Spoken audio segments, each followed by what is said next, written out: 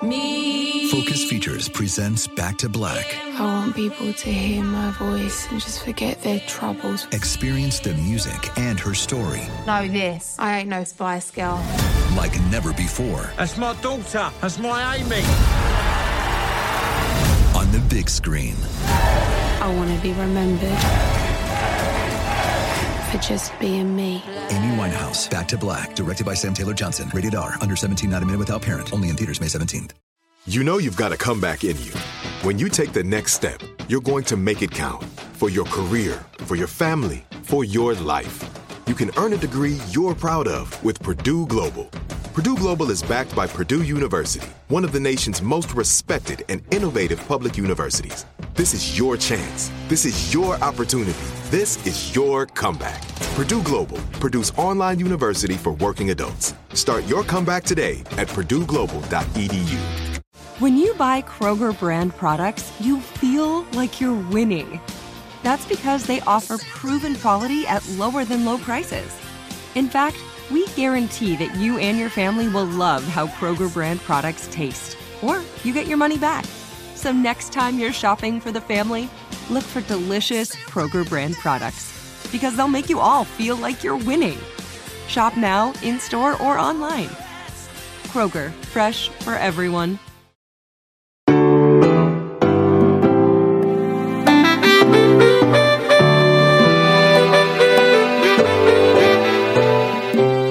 Well, hello, everybody. It is me, Rosie O'Donnell. How are you? Summer is almost over. Can you even believe that? I got back from my vacation with all my kids except Chelsea, who was not available. We had a great time, you know. Parker showed up for a couple days and doesn't like the beach, so he sat in the house for most of the time. But, you know, we played chess and we played Clue and categories, and we had fun, you know. That's the kind of vacation I like, when you just get to sit around with your family and good friends. Jeannie and Jackie both came too. I'm not used to walking up very steep dunes in the hot sand. And even though I'm under 200, you know, for the first time in a long time, I still was not able to do it. And Vivi was running up in front of me with water bottles and putting it on the sand because I started to cry because my feet were on fire and I couldn't get on the towel enough. And it was awful. It really was. And speaking of awful, I can't get over what happened in Lahaina. I can't get over it. I can't get over what's going on in Hawaii. And it's very, very unnerving.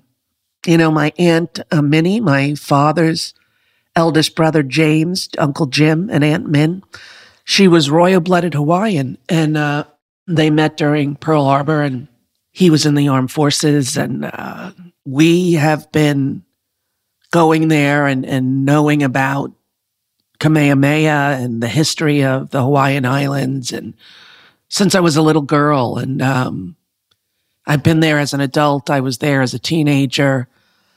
And I just can't believe the sorrow that you feel looking at what's happening. And every time there's a world crisis, or a national crisis, for me, somehow the national ones, starting with Columbine to me, and then, of course, 9/11 and Katrina and all of the horrors that we have lived through here as a nation.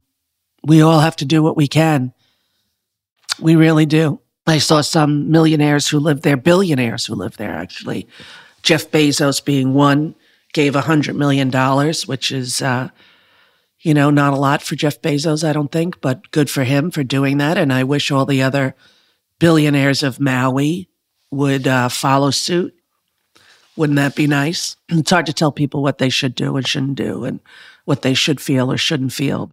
What else is going on in my life and my world? Trump is in trouble. He's in big trouble. And I think in order for our nation and democracy to thrive and continue, in order for our country to realize what went down with him, he needs to be held accountable in a court of law, and that's what's going on, and he's not liking it. He is going to be held accountable. And that's what's happening right now in the world. We have a wonderful guest today, my friend Samantha Bee, and I'm so happy that I got to know her. And it was all because of Nora Ephron, Nora Ephron wrote this wonderful show with her sister Delia called Love, Loss, and What I Wore, all about women's connection to their clothing and style and fashion, which is frankly something I don't possess. I consider that a girl gene that I am missing. I am missing the girl gene. My friends have always told me that my clothing choice is basic boy toddler. Love, Loss, and What I Wore was all about women and their clothing. And it featured 5 of us women in the original cast, which we were there off Broadway in New York for a long time. And it's how I met and became friends with Natasha Lyonne, and how I met and became friends with Samantha Bee, who I just think is so brilliant. And I love her as a person. I love her as a friend. I love her as a contributor to the national discussion about news and policy and politics in America. I cheered her on from my couch, when I would watch her every night and think, she's doing it, she's saying it, and she's the only woman out there in the game. And I'm so proud of her and proud of what she's accomplished and who she is and her intellect and humor and her ability to really hit the bullseye on a target that she's discussing. Not easy to do, really. Not easy to do. I've tried it. I'm not a good political pontiff because I get too angry and too belligerent. And Samantha Bee does not, but her feelings are known and they're heard and they're able to be consumed in a way that is very, very impressive. And we got to be friends when we did that show all those years ago, and we've remained friends now. And I'm just happy to know her. And I got to sit down and chat with her. I hadn't chatted with her in a while. And so it was nice to catch up. And I think you're going to enjoy today's podcast. Here she is, the one and only, you know her, you love her, Samantha Bee.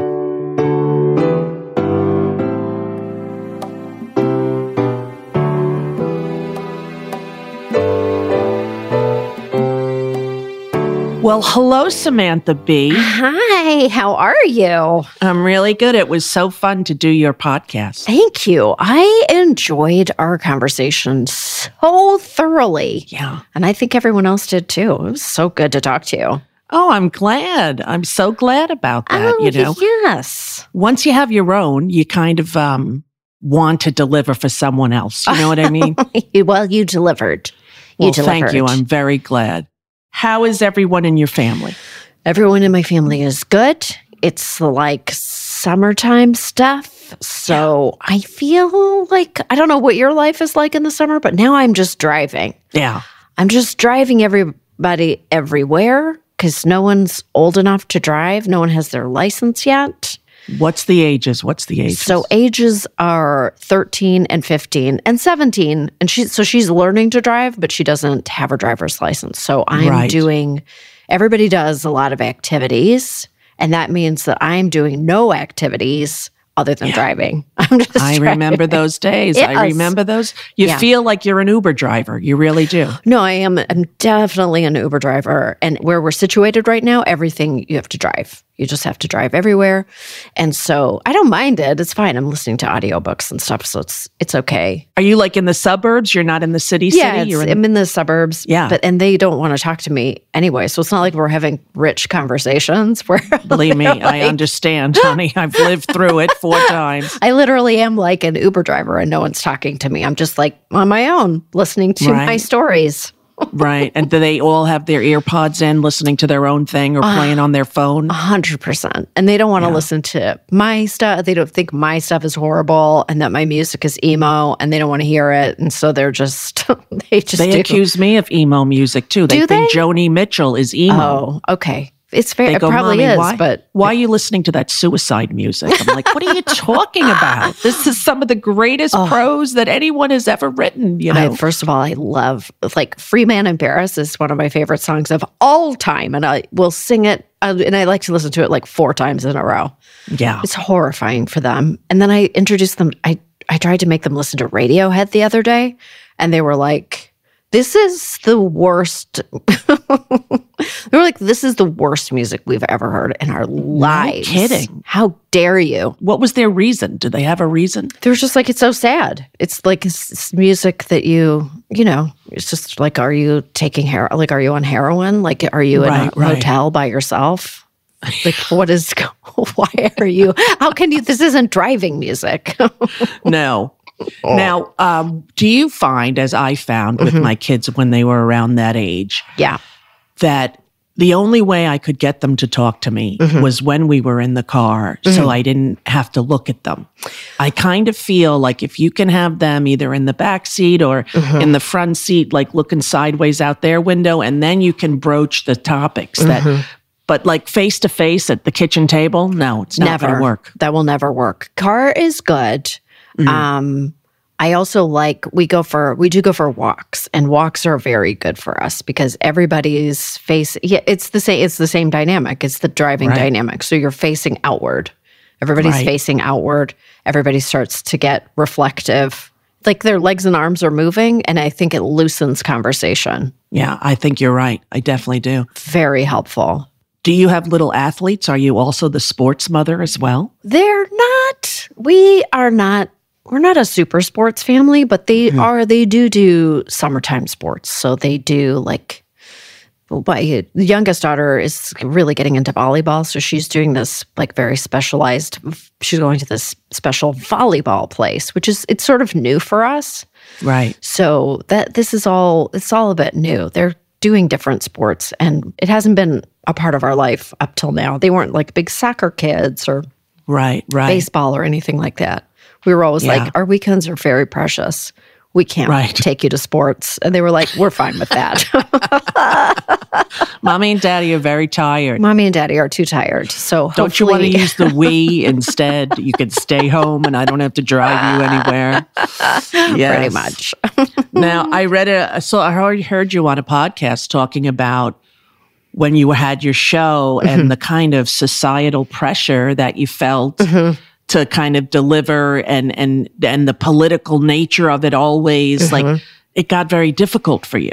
I think so. You know, it was like, I mean, I always do like to qualify it because it's still like still a TV job. It's a pretty great job. And I appreciate all of that. But having to comment on the news cycle all the time, it can bring you can fall into kind of like a toxic, it's like going down a drain. You feel like despair. You feel despair. Yeah. You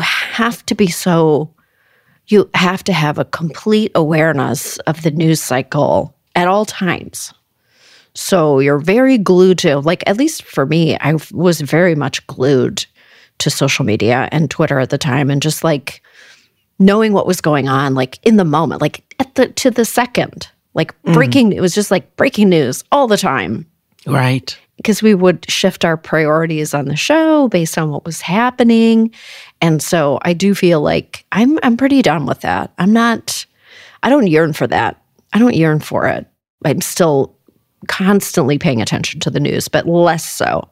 And that feels like a mini miracle. Yeah, during the pandemic, I was doing nothing but news and trying to find out. And I got so depressed in my house in New Jersey with, one kid. And it was this big house and nobody could come over. And it was it got like overwhelmingly sad. And what my doctors did, not only change the medication that I'm on, but also insist that I stop listening to the news on like a constant cycle, because I start having intrusive thoughts in the pool playing with my kid, like what's happening in Afghanistan?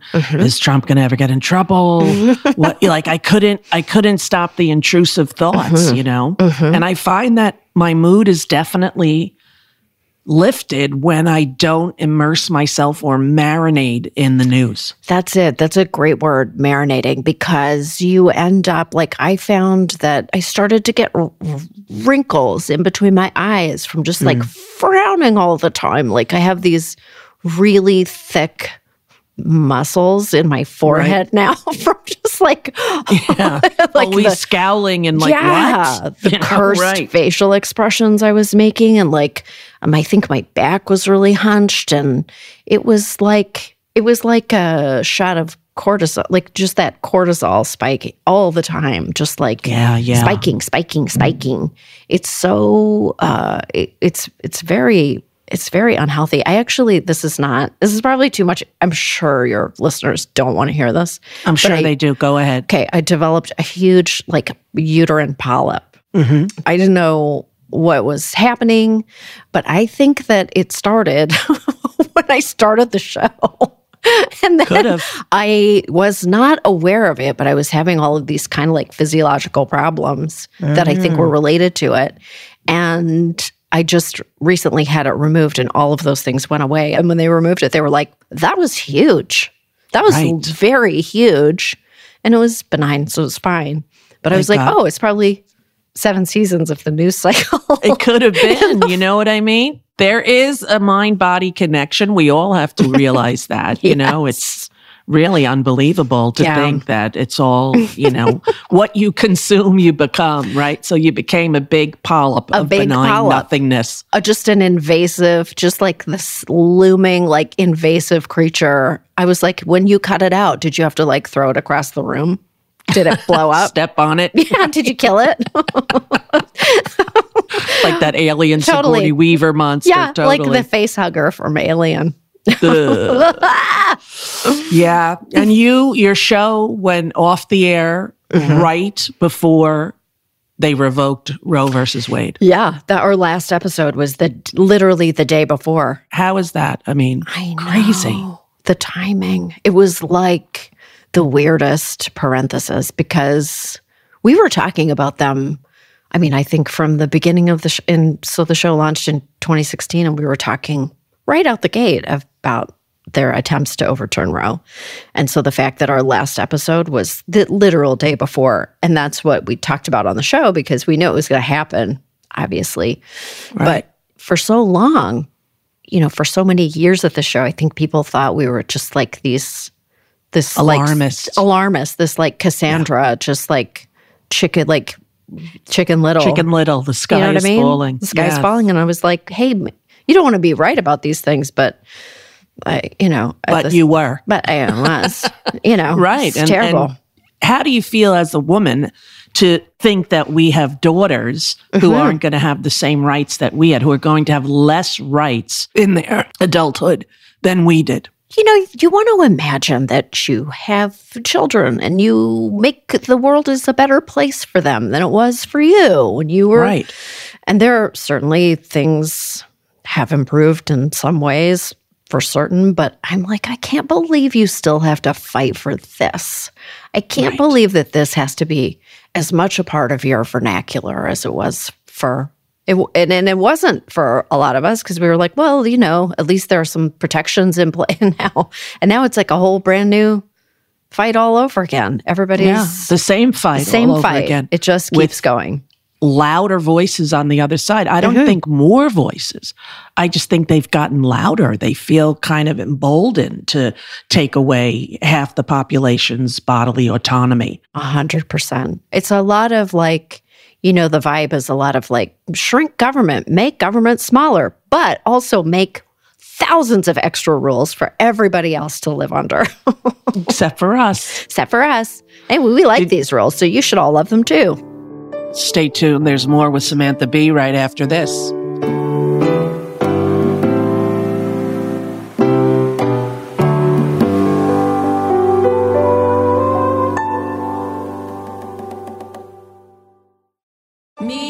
Focus Features presents Back to Black. I want people to hear my voice and just forget their troubles. Experience the music and her story. Know this. I ain't no Spice Girl.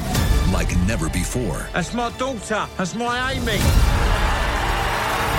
On the big screen. I want to be remembered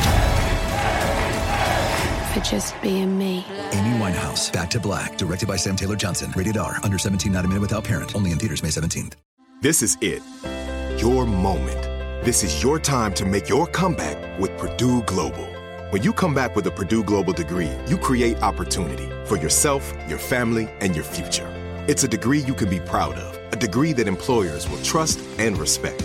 Purdue Global offers working adults like you over 175 flexible degree programs to meet your specific career goals. These include associate, bachelor's, master's, and doctoral degrees and certificates. Purdue Global degree programs range from nursing to business to communication and more. Whatever your interest, we have the degree that will move you forward. You have the knowledge, you have the experience. Now it's time to get credit for the work you've done and earn the recognition you deserve with Purdue Global, Purdue's online university for working adults. You know you're worth it. We do too. So don't wait another second to get the degree that will take your career to the next level. Start your comeback today at purdueglobal.edu.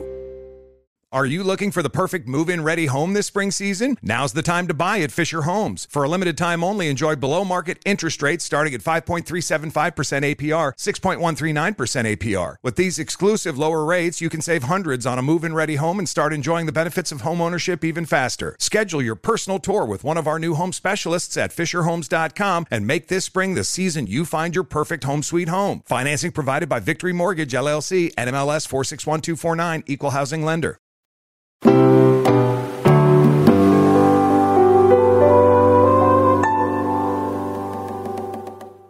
How come I thought that you were from a big family? I thought that you had a lot of brothers and sisters, and that your parents, when you were young, you would work selling T-shirts.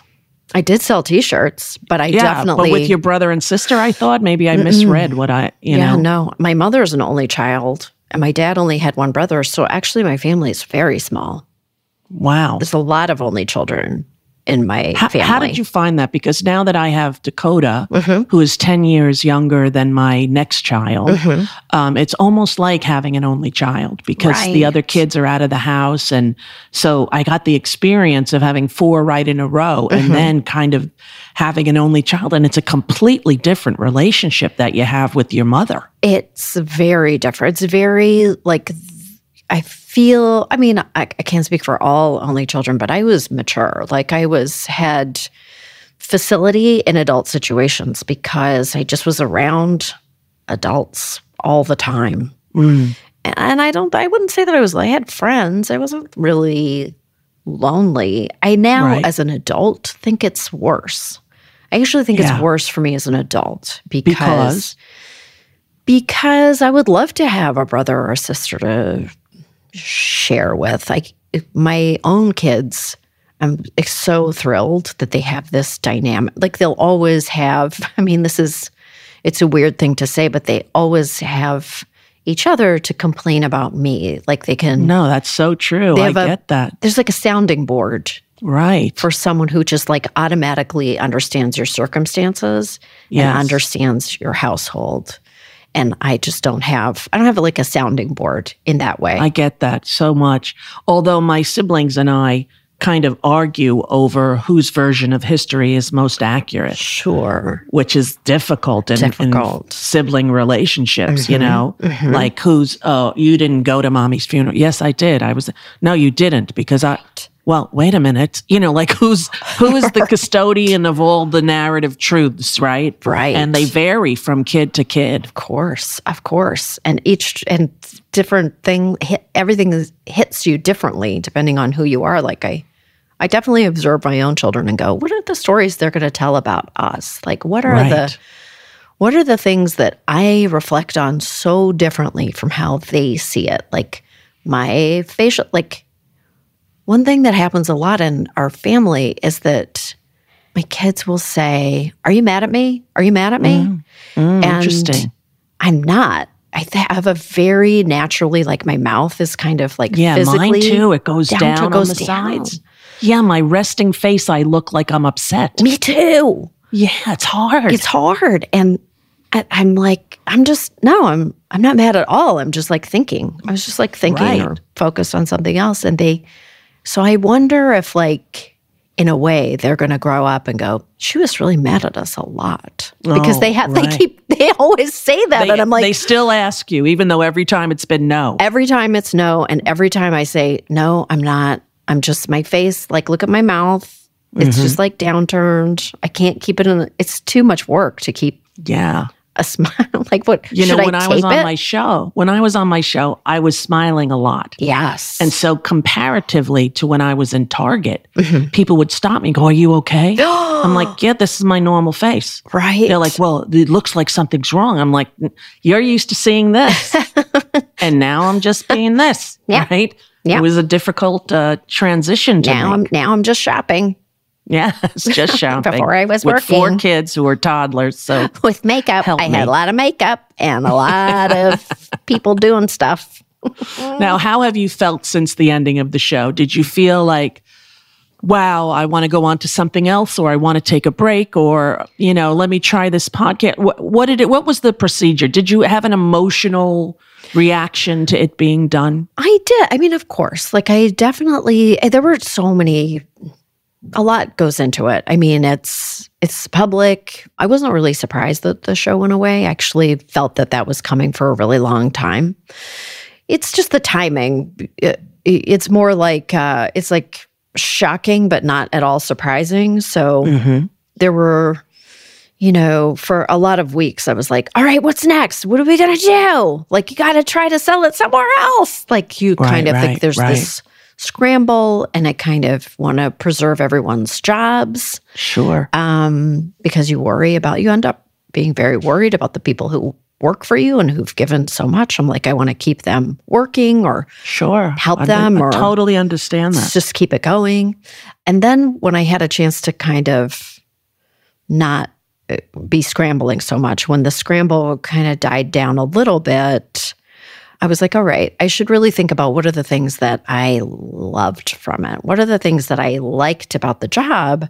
It's apparent to me that it's not just going to continue somewhere else. So I have to really reflect on, because there were things about the job that I didn't like and things about the job that I absolutely loved. So what are the things I love that I would carry forward, that I would do for free, that I would do anyway? You know what I mean? Sure, totally. And one of the things that I really love is interviewing people. I love it.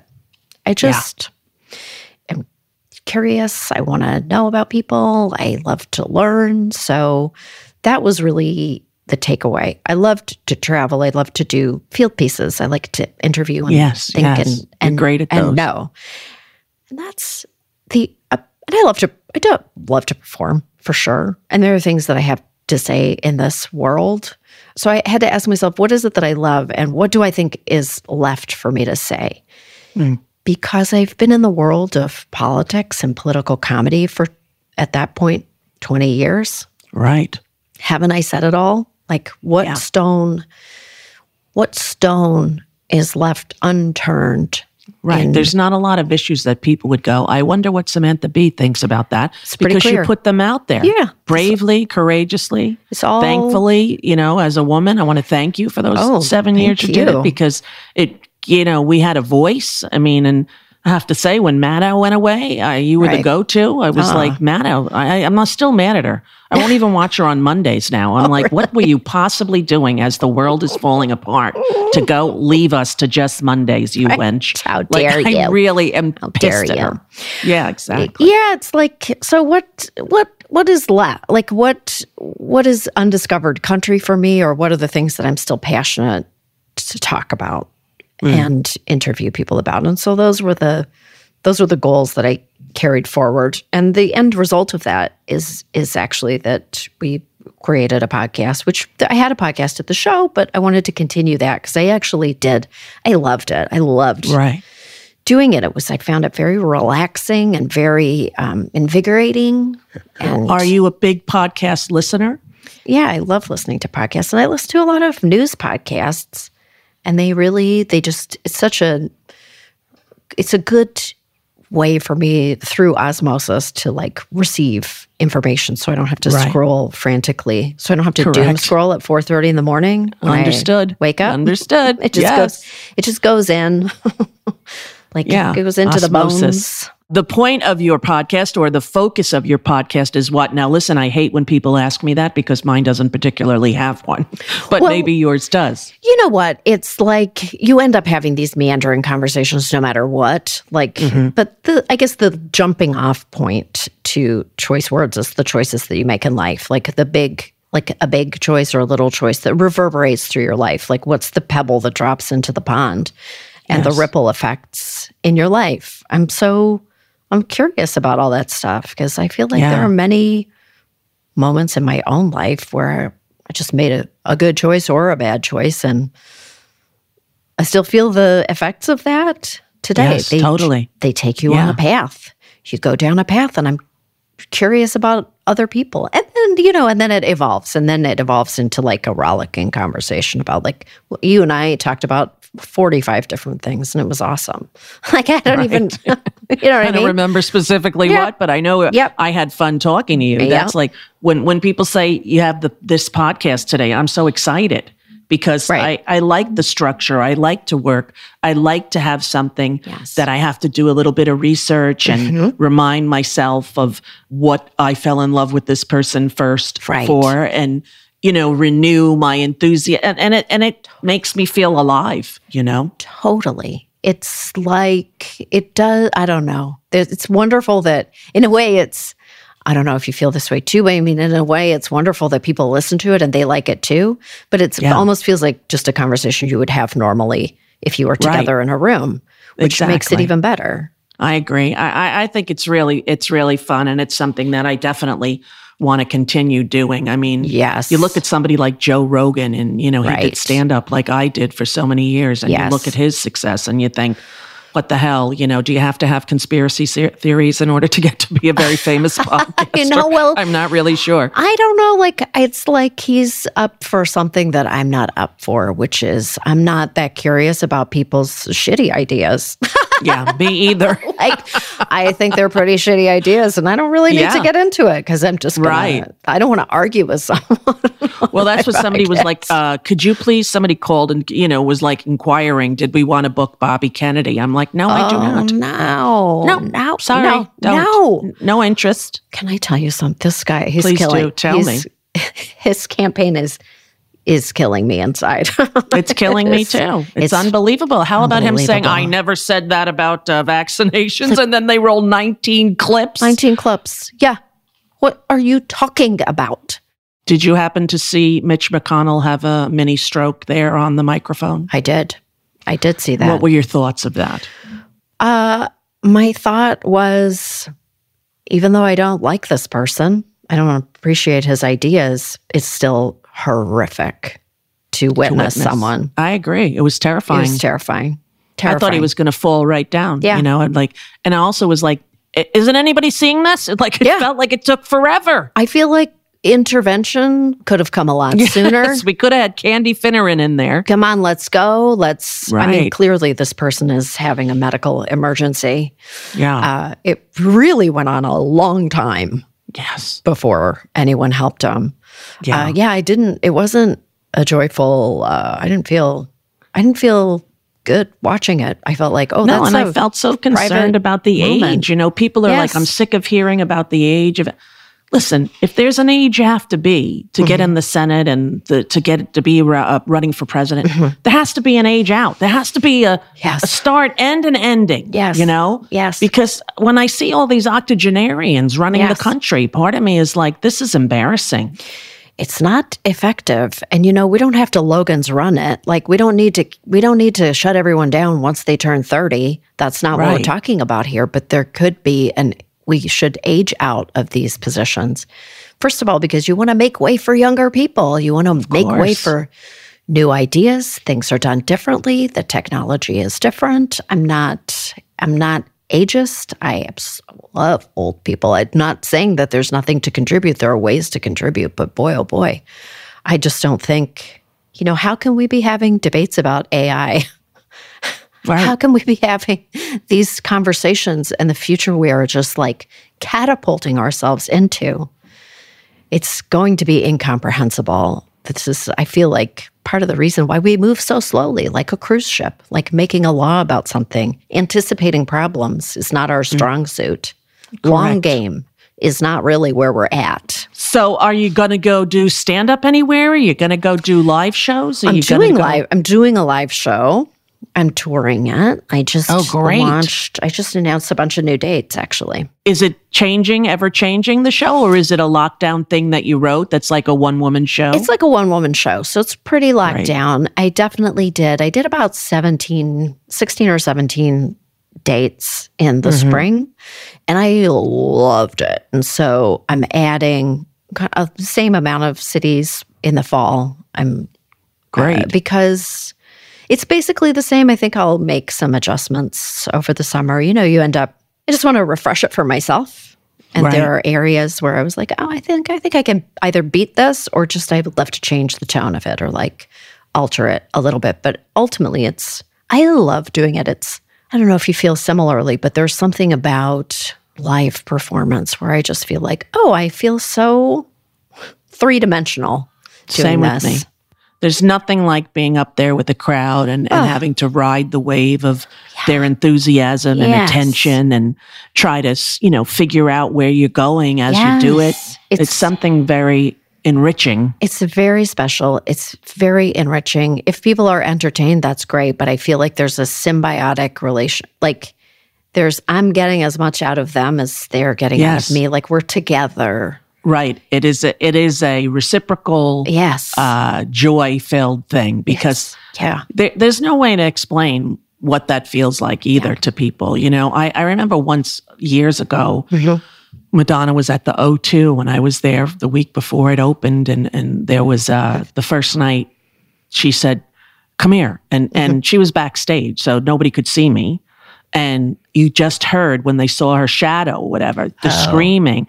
And I felt like I was physically moved by the energy. Like my body was I felt a force pushing me backwards, like how much incoming directed it was not at me, at her. And it was just in the background, Right. And I thought that as a comic, it's much more intimate than the mass adulation from the multitudes. Very few comics get to play Shea Stadium or, the O2 Arena, right? Maybe Kevin Hart. I don't know who else. Maybe Dave Chappelle. Right. But it just felt trippy. It's like I feel like on the stage I can feel my back and I can feel my front and I feel my sides. I feel like I'm like almost like a girl who became real, like a doll that became real just for that hour. As you stepped on the stage. It's a very special and unique experience. And I love the material because I'm just talking about menopause and all this stuff. And I think it's like really needs to be said. And so that is really the truth that I needed to uncover and say to people is think about our bodies and how misunderstood they are and how fucking mad we are about that and how it's ridiculous. It's like very fun to say those words and have people like scream back because it's just there's something so real cool about it. I got my menopause started at 40, believe it or not. Right. And I would be in the Target with the kid and I'd see an older woman and I'd want to be like, why didn't you tell us? Like every older woman I was angry at because I thought, where's the big Nora Ephron book on menopause? Yes. But, she died. But where is the Irma Bombeck? Like, I don't know. I felt like I was very unprepared for menopause and then very angry that it was as bad as it was. If it's very bad or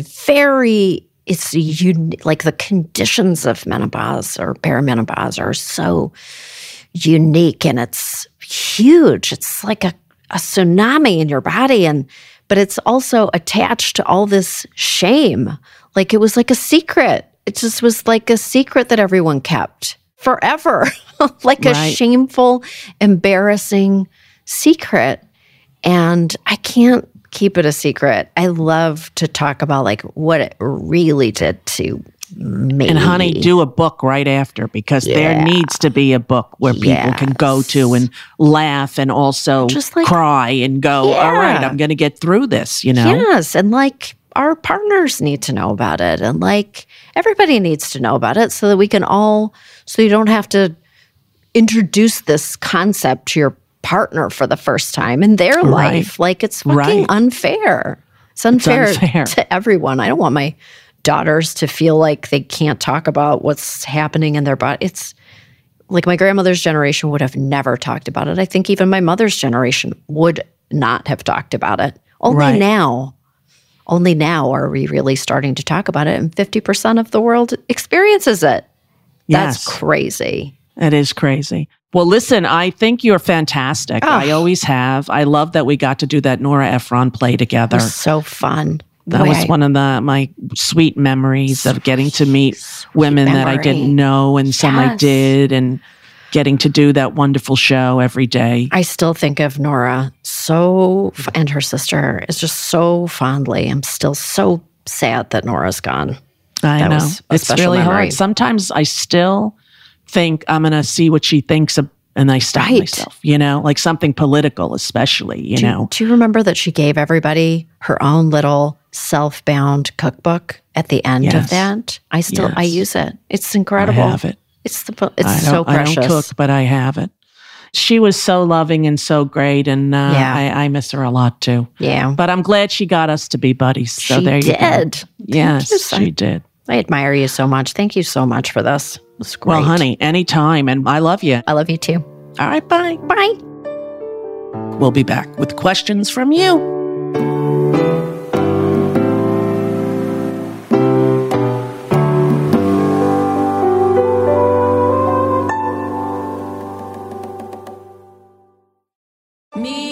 Focus Features presents Back to Black. I want people to hear my voice and just forget their troubles. Experience the music and her story. Know this. I ain't no Spice Girl. Like never before. That's my daughter. That's my Amy. On the big screen. I want to be remembered for just being me. Amy Winehouse, Back to Black. Directed by Sam Taylor Johnson. Rated R. Under 17, not a minute without parent. Only in theaters May 17th. This is it. Your moment. This is your time to make your comeback with Purdue Global. When you come back with a Purdue Global degree, you create opportunity for yourself, your family, and your future. It's a degree you can be proud of, a degree that employers will trust and respect. Purdue Global offers working adults like you over 175 flexible degree programs to meet your specific career goals. These include associate, bachelor's, master's, and doctoral degrees and certificates. Purdue Global degree programs range from nursing to business to communication and more. Whatever your interest, we have the degree that will move you forward. You have the knowledge, you have the experience. Now it's time to get credit for the work you've done and earn the recognition you deserve with Purdue Global, Purdue's online university for working adults. You know you're worth it. We do too. So don't wait another second to get the degree that will take your career to the next level. Start your comeback today at purdueglobal.edu. Are you looking for the perfect move-in ready home this spring season? Now's the time to buy at Fisher Homes. For a limited time only, enjoy below-market interest rates starting at 5.375% APR, 6.139% APR. With these exclusive lower rates, you can save hundreds on a move-in ready home and start enjoying the benefits of home ownership even faster. Schedule your personal tour with one of our new home specialists at FisherHomes.com and make this spring the season you find your perfect home sweet home. Financing provided by Victory Mortgage, LLC, NMLS 461249, Equal Housing Lender.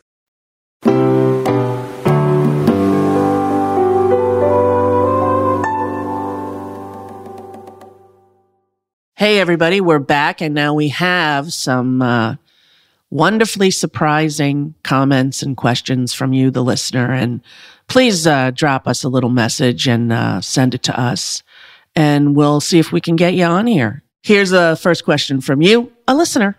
Hi, Rosie. This is Micah calling from Highland Park, Los Angeles area. I just finished reading your 2002 memoir, Find Me, and I enjoyed it so much. I found it so riveting, so fascinating, so vulnerable, and I just burned through it. I work at the music center downtown as an usher. And so I read during the shows. And you came in so transparent. And I was so bummed that I missed you because I was working at Amundsen that night. But anyway, I digress. Usually I only read while I'm at work, but this was so good that I was even reading it at home when I was off. But my question is, how do you feel about this book now? I mean, I loved it, but 20 years later, are you still in touch with Melissa? Have your feelings changed about how you felt when you were writing this book? A lot can change in 20 years, and I'm just curious what the sort of follow-up to this book is. But yeah, I loved it, and I love you, and keep doing what you're doing. Thank you. Thank you. What a sweet little memo. I love hearing your voices. I love getting these questions and comments. And thank you for what you said about that book, Find Me. That was the first book that I wrote with the help of Lauren Slater, who's a friend of mine and also a psychologist. And, when I went to her at first and said, here's what's happened in my life in the last 8 months, and it's a riveting story. And what I want the book to be about is, who's the crazy one? Who's the crazy one? Is it this woman in the middle of the country diagnosed with multiple personality disorder who somehow connected with me through an adoption agency phone number and wanted help for her daughter who had been attacked by a youth minister in the church in the town? And I am still in touch with Melissa. And that's not her real name, but I'm still in touch with her. And we sometimes text and we have an occasional call and check in with each other. She has a son that I didn't mention in the book because he was young still, and I worried about competence and custody and whether the book would affect that. So we didn't include him in the book. Everybody in that family is doing well. And my feelings about the book haven't changed. That's sort of who I was and where I was at the time doing my show in the swirl of fame and showbiz and celebrity, which was new to me and affected me in ways that I didn't really have time to process while I was in the midst of it.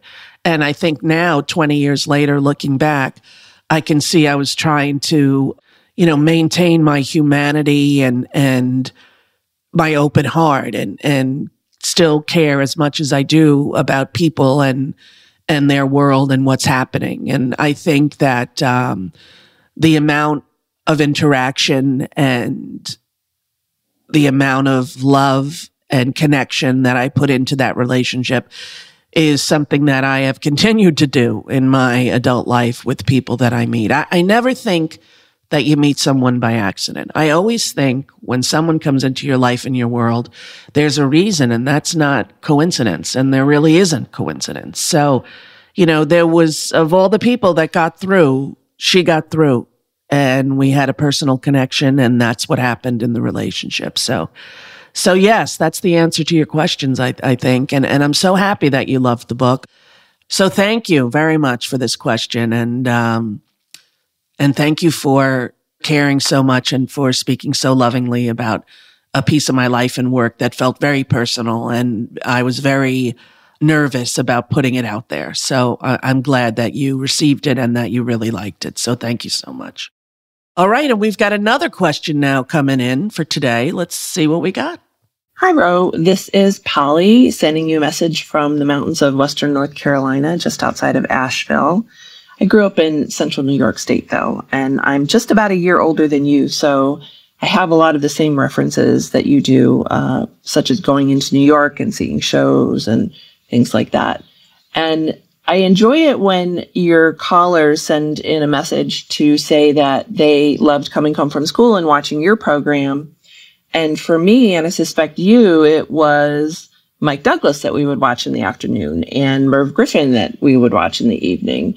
And I just love those shows, especially, well, both of them, but Mike Douglas, the format where he had a famous guest host for the entire week, and then they would get on all these other people, and they would be interviewed by both Mike Douglas and his guest host, and some of those pairings were just absolutely wild.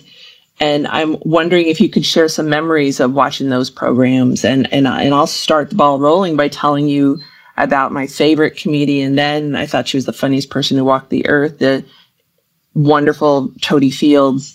And I remember a story she told about losing her so-called diamond ring down a toilet on an airplane and how she had to work with the airline to get that back. And it was a hysterical story. I need to find that sometime. Maybe it's on YouTube. I'm wondering if you could share some stories and especially about Toady Fields. Did you love her as I did? Were you inspired by her when you started your career? Just curious and just wanted to share a few memories from one 60-plus-year-old to another. Thanks, and I love your show. Bye. Thank you so much. What a great, great little memo there. I totally loved Mike Douglas like you did, and Merv Griffin. You know, I was so blown away by Toady Fields my whole career. I mean, I never really wanted to be a comedian, a stand-up, so to speak. I really wanted to be like a Broadway actress, and Barbra Streisand, Bette Midler. You know, I wanted to be a Harlette, a backup singer for Bette. I didn't necessarily look at stand-up as an art form that I wanted to get into. You know, I wasn't that familiar with it, and it didn't speak to me as much as musicals did and acting did. But it was Toady Fields who got me very interested in a woman's point of view and perspective done in that genre of entertainment. And I just fell in love with her. Toady Fields was one of my favorites, for sure. I loved Phyllis, too, and I got to know Phyllis Diller towards the end of her career, and she was very kind to me and used to send me gifts from her closet. Like, I wore this on The Tonight Show in 1968, and she'd send me, you know, a purse that she used in Vegas, and it was very, very lovely and very sweet. And she sent me art, too. She was a wonderful painter. I've had a really, really amazing career where I've got to meet so many of the people that I admired growing up, and it's been very fulfilling for me.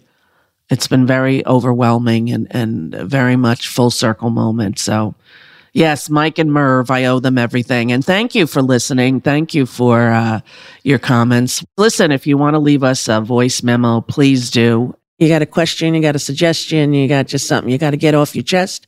All you got to do is go to onwardrosie@gmail.com. How do you make a voice memo, people say? Well, I can only tell you if you have an iPhone. iPhone, type in voice memo, little microphone comes up. Go press the button, record it. Then it says where to, say mail, onwardrosie@gmail.com. Attach file. You're done.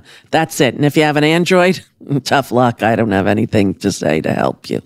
Really. Shake it. Maybe just shake it. Okay. So listen, we have a great, great guest next week. My personal chef and internationally renowned celebrity chef, Elizabeth Faulkner.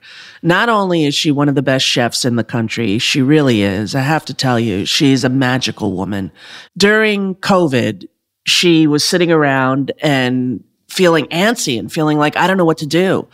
All of these restaurants are closing. All of these famous chefs that she knows are out of work and struggling. And somehow she put together this beautiful, beautiful documentary called Sorry We're Closed. And it's about what happened to the restaurant business during COVID. So during COVID, she went and interviewed all of her friends who are internationally renowned chefs in their own right. And they talked about the effect that COVID had on the lives of these chefs who run 200-person families by having a staff and this, you know, and knowing all the staff and seeing them every day, and all of a sudden to nothing, to no work, to no. And it's a wonderful, wonderful look at the ramifications culturally and financially and emotionally on a specific group of people whose job it is to love and give and serve food to others. It is one of my favorite documentaries I've ever seen, and I was so moved by knowing how real it was for me, COVID, and the effect it had on me, and then seeing the effect on a specific group of people. So Elizabeth Faulkner is going to be here next week, and we're going to talk about her documentary. And her documentary is available now, Sorry We're Closed, on Amazon and Apple and iTunes, and it's available for you. And I think you will love it. I really do. I loved it so much. I've watched it a bunch of times, and every time I see something or hear something different from these unbelievably talented, loving chefs that she gets to speak to. Elizabeth Faulkner, next week here on Onward.